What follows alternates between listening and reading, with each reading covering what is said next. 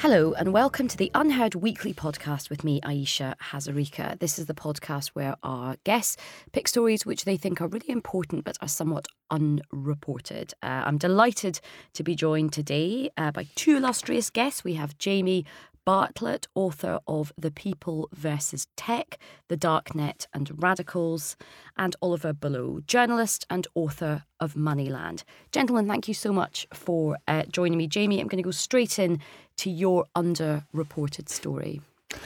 Well, I mean, it's an article by me, so I naturally think everything I do is underreported and deserves more coverage.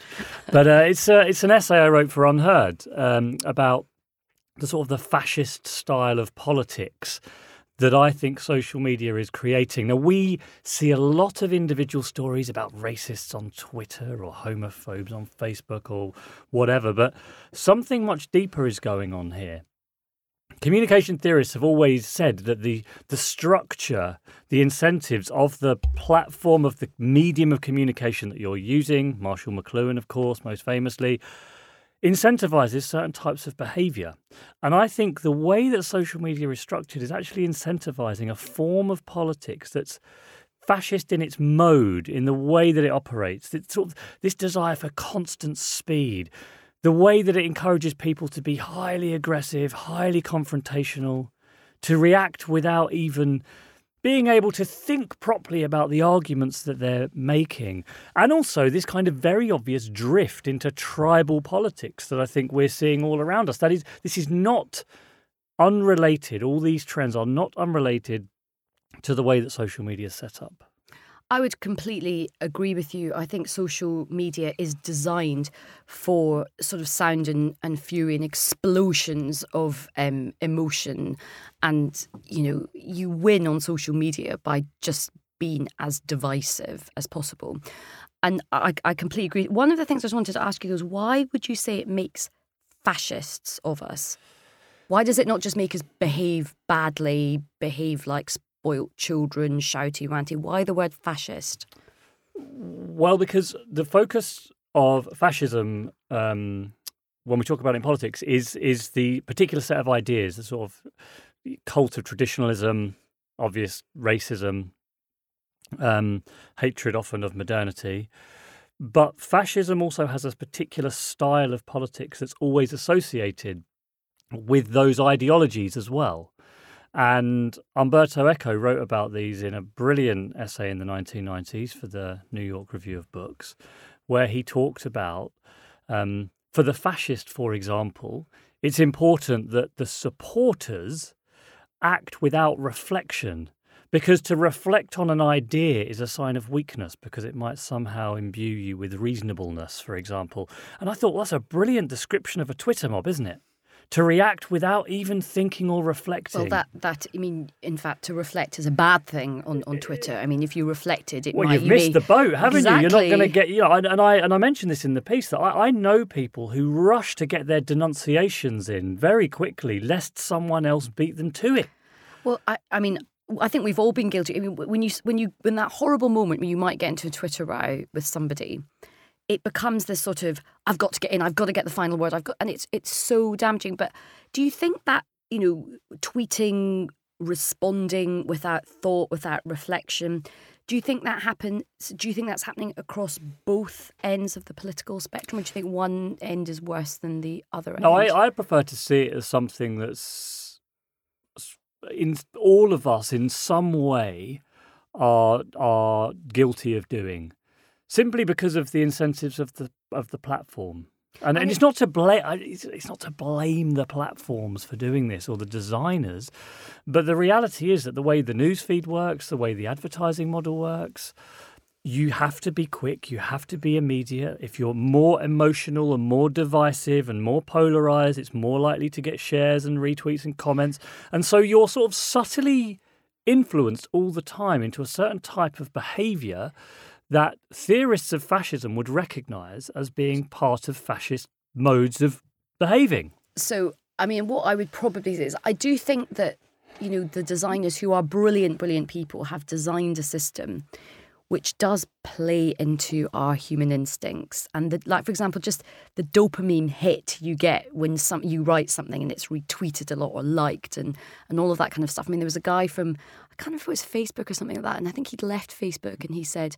I wouldn't have invented, if I could go back in time, I wouldn't have invented the like button or something like that, because you're saying that. So that's right. But I thought that was. But I think you're right. I think it is human. I think it is human instinct.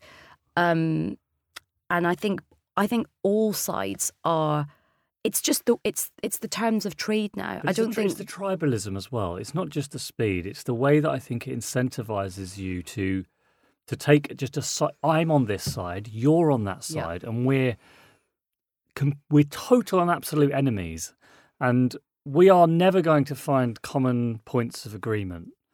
And the strange thing is, we talk constantly that it's the end of the age of deference, and yet we also seem to be at an era of hero worship. Our great leaders of our political parties, Theresa May's may be an exception here, but a lot of political movements now have this kind of the wonderful tribal leader. There's the demagogue at the top. Who can do no wrong. Yeah, whether it's Corbyn or Trump or also whoever. This desperate desire for a saviour of the centre. Who's it going to be? Who's going to return and the centre, it'll all be okay again for the centre? Exactly. Is David Miliband, the king over the water, will he return? And Yeah, like Bobby Ewing in the shower. I think not. Political tribes, which is what the way I see it, is this incredible explosion of information and connectivity is sort of smashing open the neat boxes of representative democracy that were built to kind of constrain some of our worst instincts.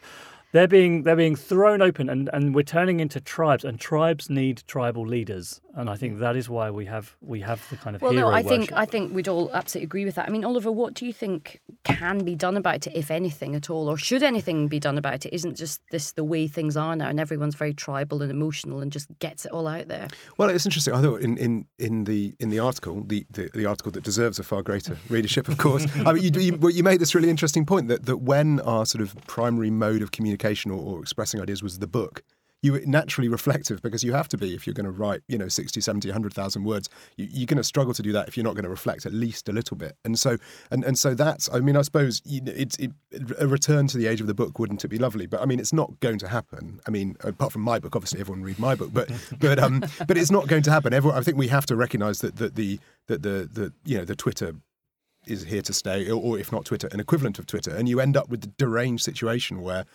someone says, call off the dogs, and then someone says, don't call us dogs, and then someone says, it's ridiculous that he didn't mean to call you dogs, and then someone says, yes, he did, and that's it. And everyone's forgotten what it was that he said call off the dogs about in the first place. And it's just, what can you do about it? I don't know, because it's all about, like you say, the dopamine hit of having a little heart, and boom, and you've got 10,000 likes, and isn't that lovely? And I suppose just to give the counter view, I mean, I think there's a huge amount of negativity. I mean, the abuse. I think, by the way, we will look back on this period of time as well and really study the effect on mental health that all of this has had. And I think it will be huge. And it is huge. We are seeing it now. But on the other side, there is the argument that the social media and the instantaneous ability for everybody to become a commentator and a critic is very it's good for democracy, and it has helped encourage people to become more political and more interested in things. And why shouldn't people be allowed to sort of react instantaneously and with passion and spirit? I mean, I think that's absolutely right. I mean, to be honest, I tend to have one solution to all problems. My solution... By your book. Yeah, by my book. But the solution, I think part of the solution to sort of solving money laundering, which we'll talk about in a bit, is the end of anonymity, or the end of anonymity for those who can afford it. To be honest, I think anonymity is a big problem online. The things people say because they're hiding behind, Brexit man 1, 2, 3, 4, rather than Robert Smith of Coventry, that is an issue.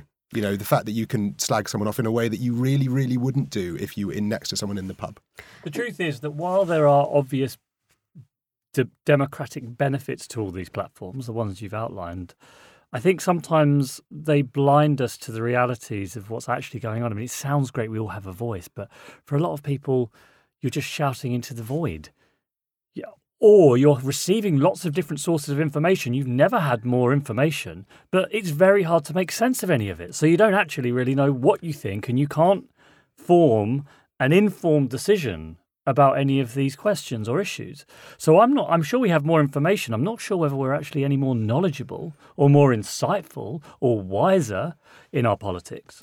I suppose you could argue that are we ever at any point, we the people, incredibly sort of, we've all been manipulated by propaganda of some kind at every stage. I suppose the question is, where do we think the benefits outweigh the downside? And do you think there's a way that, for example, political communications could be tempered or could be done more responsibly? Or do you think we're just now in the Wild West? But I think that's where we're heading. And I think what we are coming to terms with a totally new way of talking about, learning about, thinking about politics. And it's going to take some time for both our institutions to respond, our regulators, our politicians, but also us, at what the norms are that we expect and how we behave.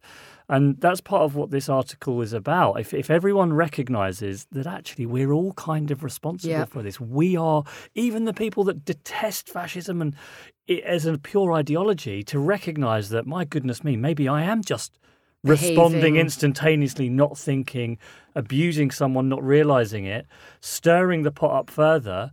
Maybe each of us have a responsibility to sort of informed, thoughtful, reasonable discussion, and therefore we can do it.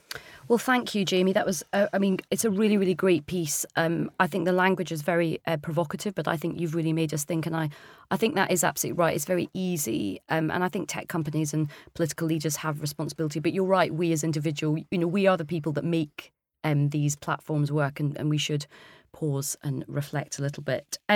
Right, Oliver, over to you for your fascinating unreported story. Well, I mean, this is so.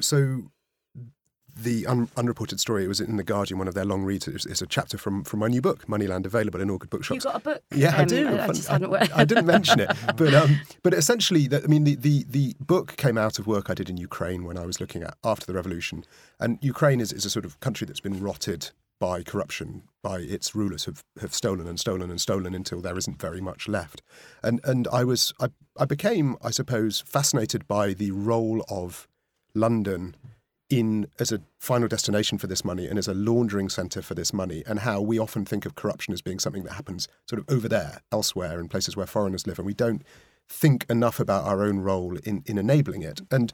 And so I started looking at the role of offshore and offshore centres and offshore anonymity in allowing this money to be stolen and hidden and then spent. And I started to realise that a lot of the problems in the world, a lot of the things that we talk about a lot, trace back to this essentially rootless finance, the idea that finance is answerable to no one. I mean, if you look at the way inequality is growing, every year Oxfam releases its inequality reporting. 2 years ago, the bottom 3.5 billion people in the world owned the same amount as the top 62.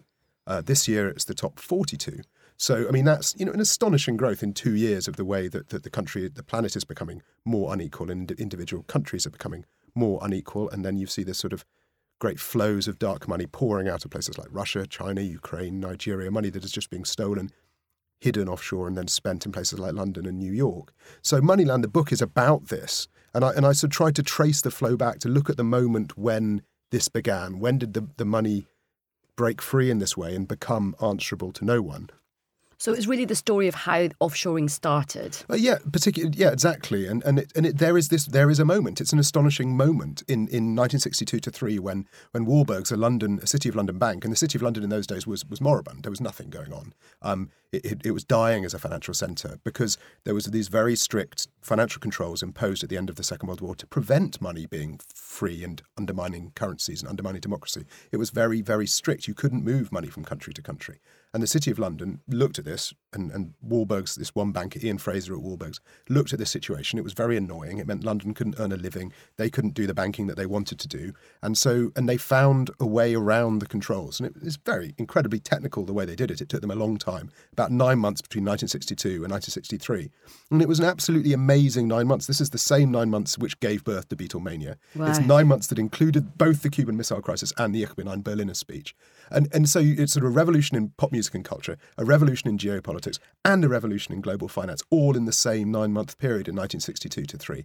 And I mean, obviously, because there was so much going on else in the world, it's not surprising that the invention of what's called the Eurobond, this offshore totally anonymous, tax-free instrument that was sort of everywhere and nowhere simultaneously, that it should have gone unremarked. But actually, compared to the others, those other things which got much more attention at the time, and since, this has had far more profound significance. This was the creation of offshore, the creation of the City of London, and it was the moment when money broke free of any democratic control, and it gave birth to all these things like kleptocracy, like this sort of soaring inequality. All of this is a consequence of that one invention. And at the time, was it designed for good, or was it designed for ill? It was an entirely neutral tool. Essentially, there was a lot of money in Switzerland, which was mainly tax dodgers' money, which had been hidden in Switzerland by people who didn't want to pay tax. And there were bankers in London who wanted money to package up to lend to people. And all they did was find a way to connect these two things, the money that was sitting there doing nothing and them who were sitting here doing nothing. And they thought, we'll take that money, we'll lend it out. And it was very difficult because there was lots of laws and regulations in place to stop it happening. But they figured out a way to do it. But what it did was it meant that suddenly, if you'd stolen money or avoided tax, you couldn't just keep the money passively, but you could suddenly enjoy it actively. You could earn a living from it. You could invest it. You could travel around the world with it. And it became astonishingly profitable to avoid taxes and loot the treasury of your country. It wasn't just something that you could do and keep the money under the mattress. You could make a fortune out of doing it. And this is what, gave birth to kleptocracy. This moment, this is when suddenly the sort of government of Nigeria started to loot their country because it was brilliant for them. And when did people start to think, hang on a minute, when did people, commentators,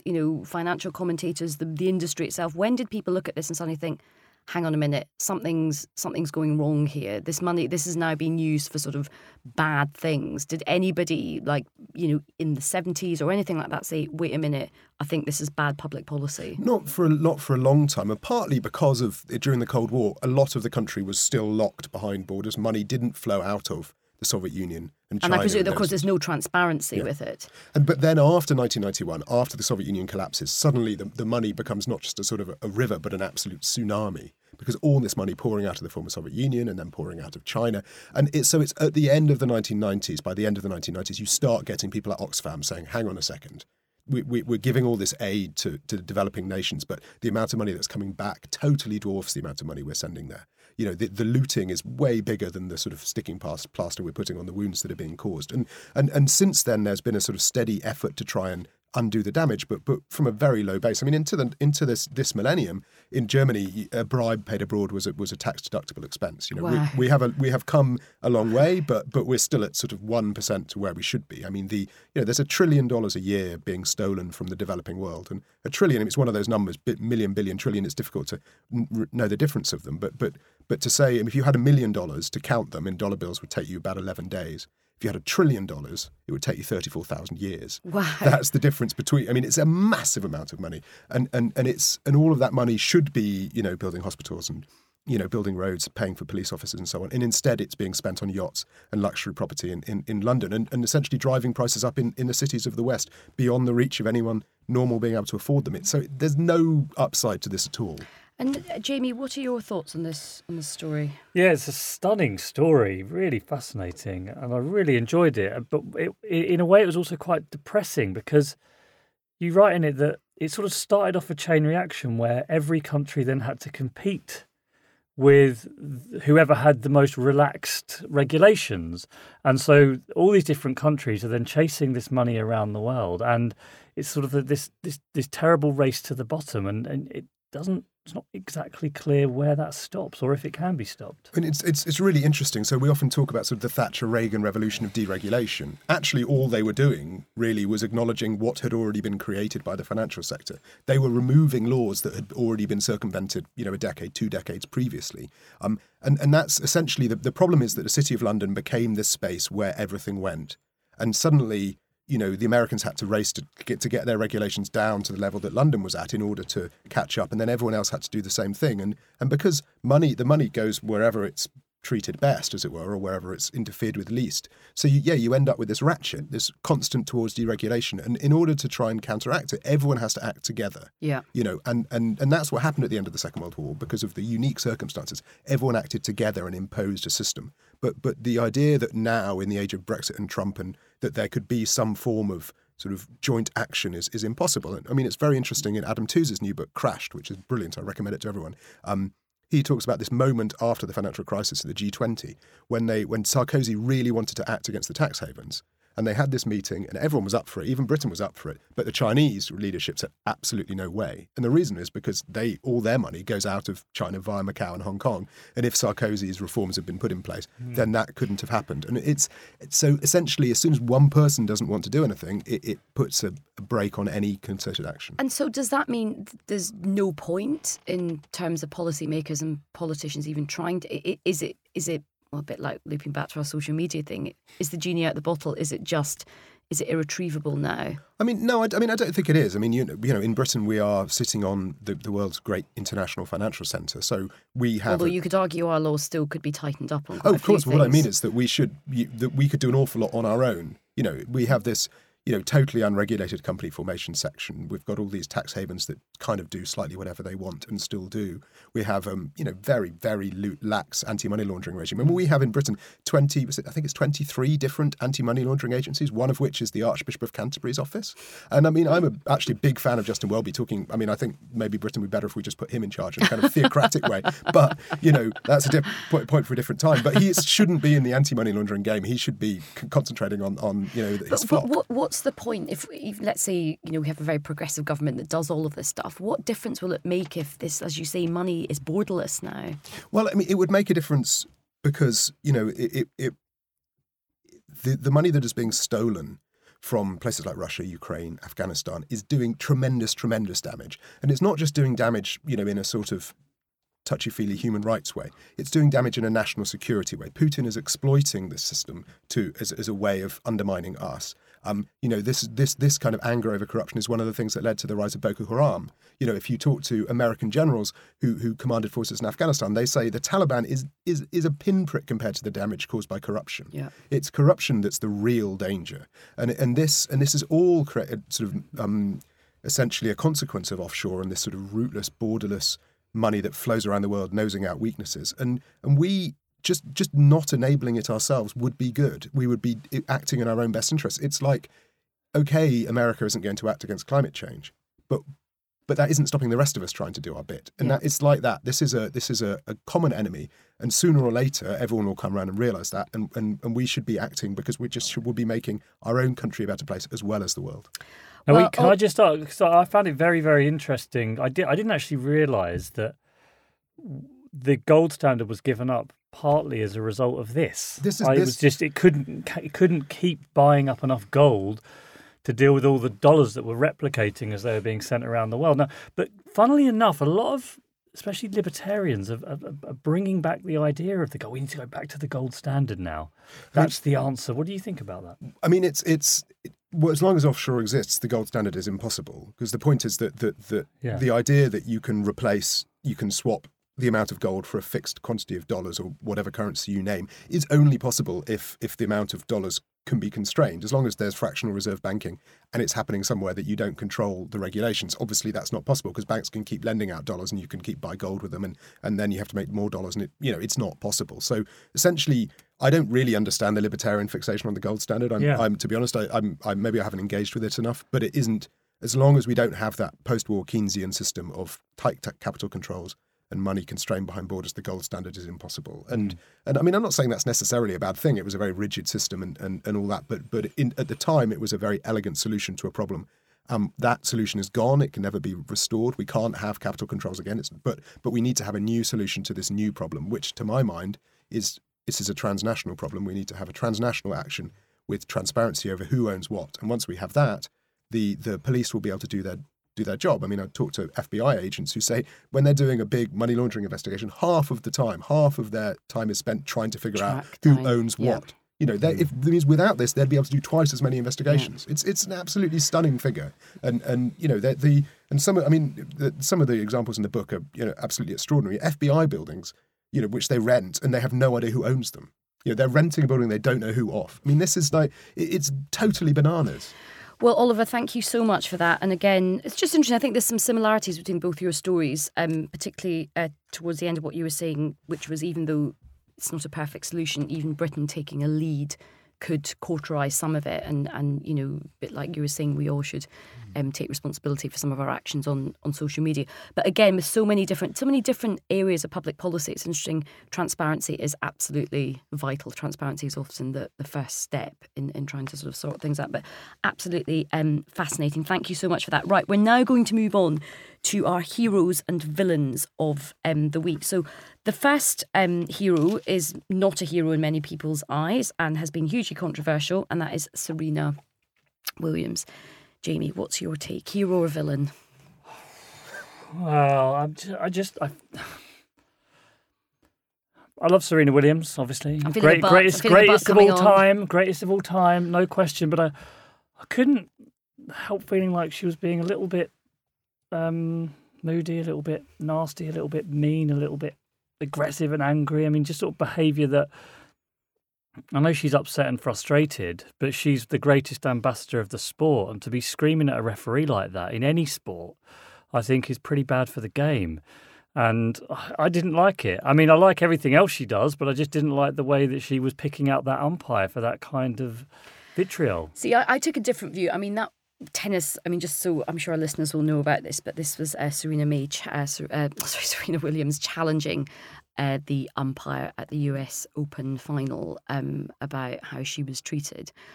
I took a different view. Look, I don't think she behaved brilliantly. I think she did get very, very angry. But then I think she was judged in a way that was different, as she was saying, that a lot of her male counterparts have been judged. Yeah, but she was accusing that umpire of being sexist. And I think he has let things slide from other players. I mean, what I thought was so interesting, just looking back, someone has done an entire time sort of thing of all the other high profile. I mean, he's cracked down on a lot of male players as well, but he has let a lot of people off with things as well. And for me, I thought she was a hero because I think women are conditioned, whatever walk of life you're in, to not really kick up a fuss because, as you said yourself, you get seen as aggressive, angry. I would have said this. It was Novak Djokovic doing it. I'd have said the same.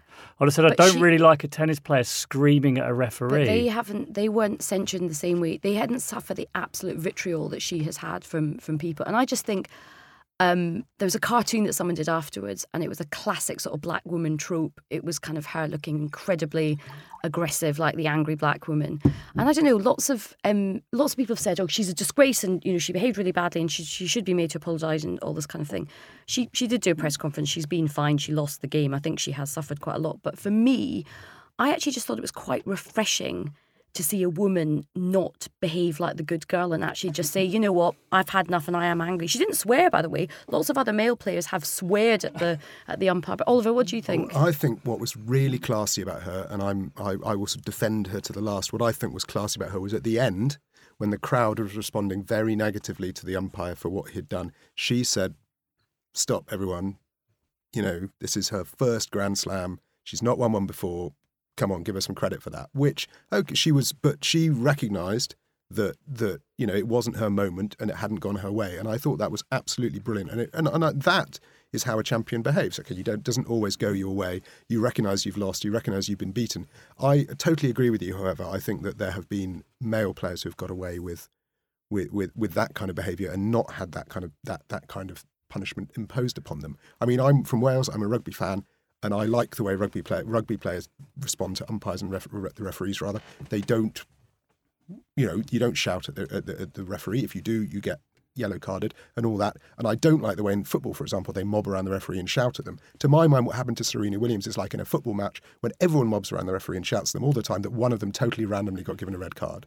And I think that would be unfair because you have to treat everyone the same way. I agree that would be unfair. Yeah.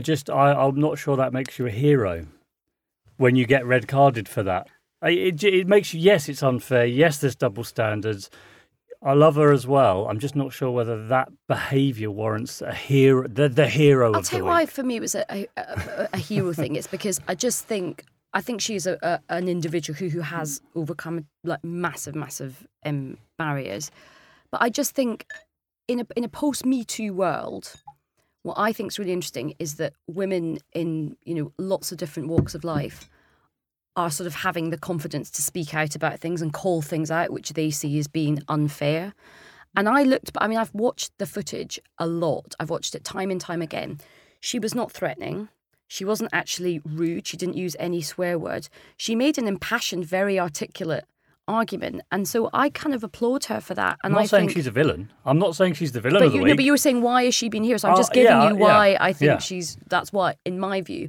I still think her behaviour wasn't great. And I think if you could go back in time, but I do applaud her. And I think she's a heroine for in the moment saying how she felt. And I think for a lot of women, particularly women of colour, who don't feel like they have a lot of power, I think sometimes just having the ability to have a voice should be applauded. Yeah, and I also think she's a hero for the way it having happened, the way she then stepped up to defend, her victor, who won her first Grand Slam, and she stepped up and said, no, this is her moment. I thought that was class, really, Right.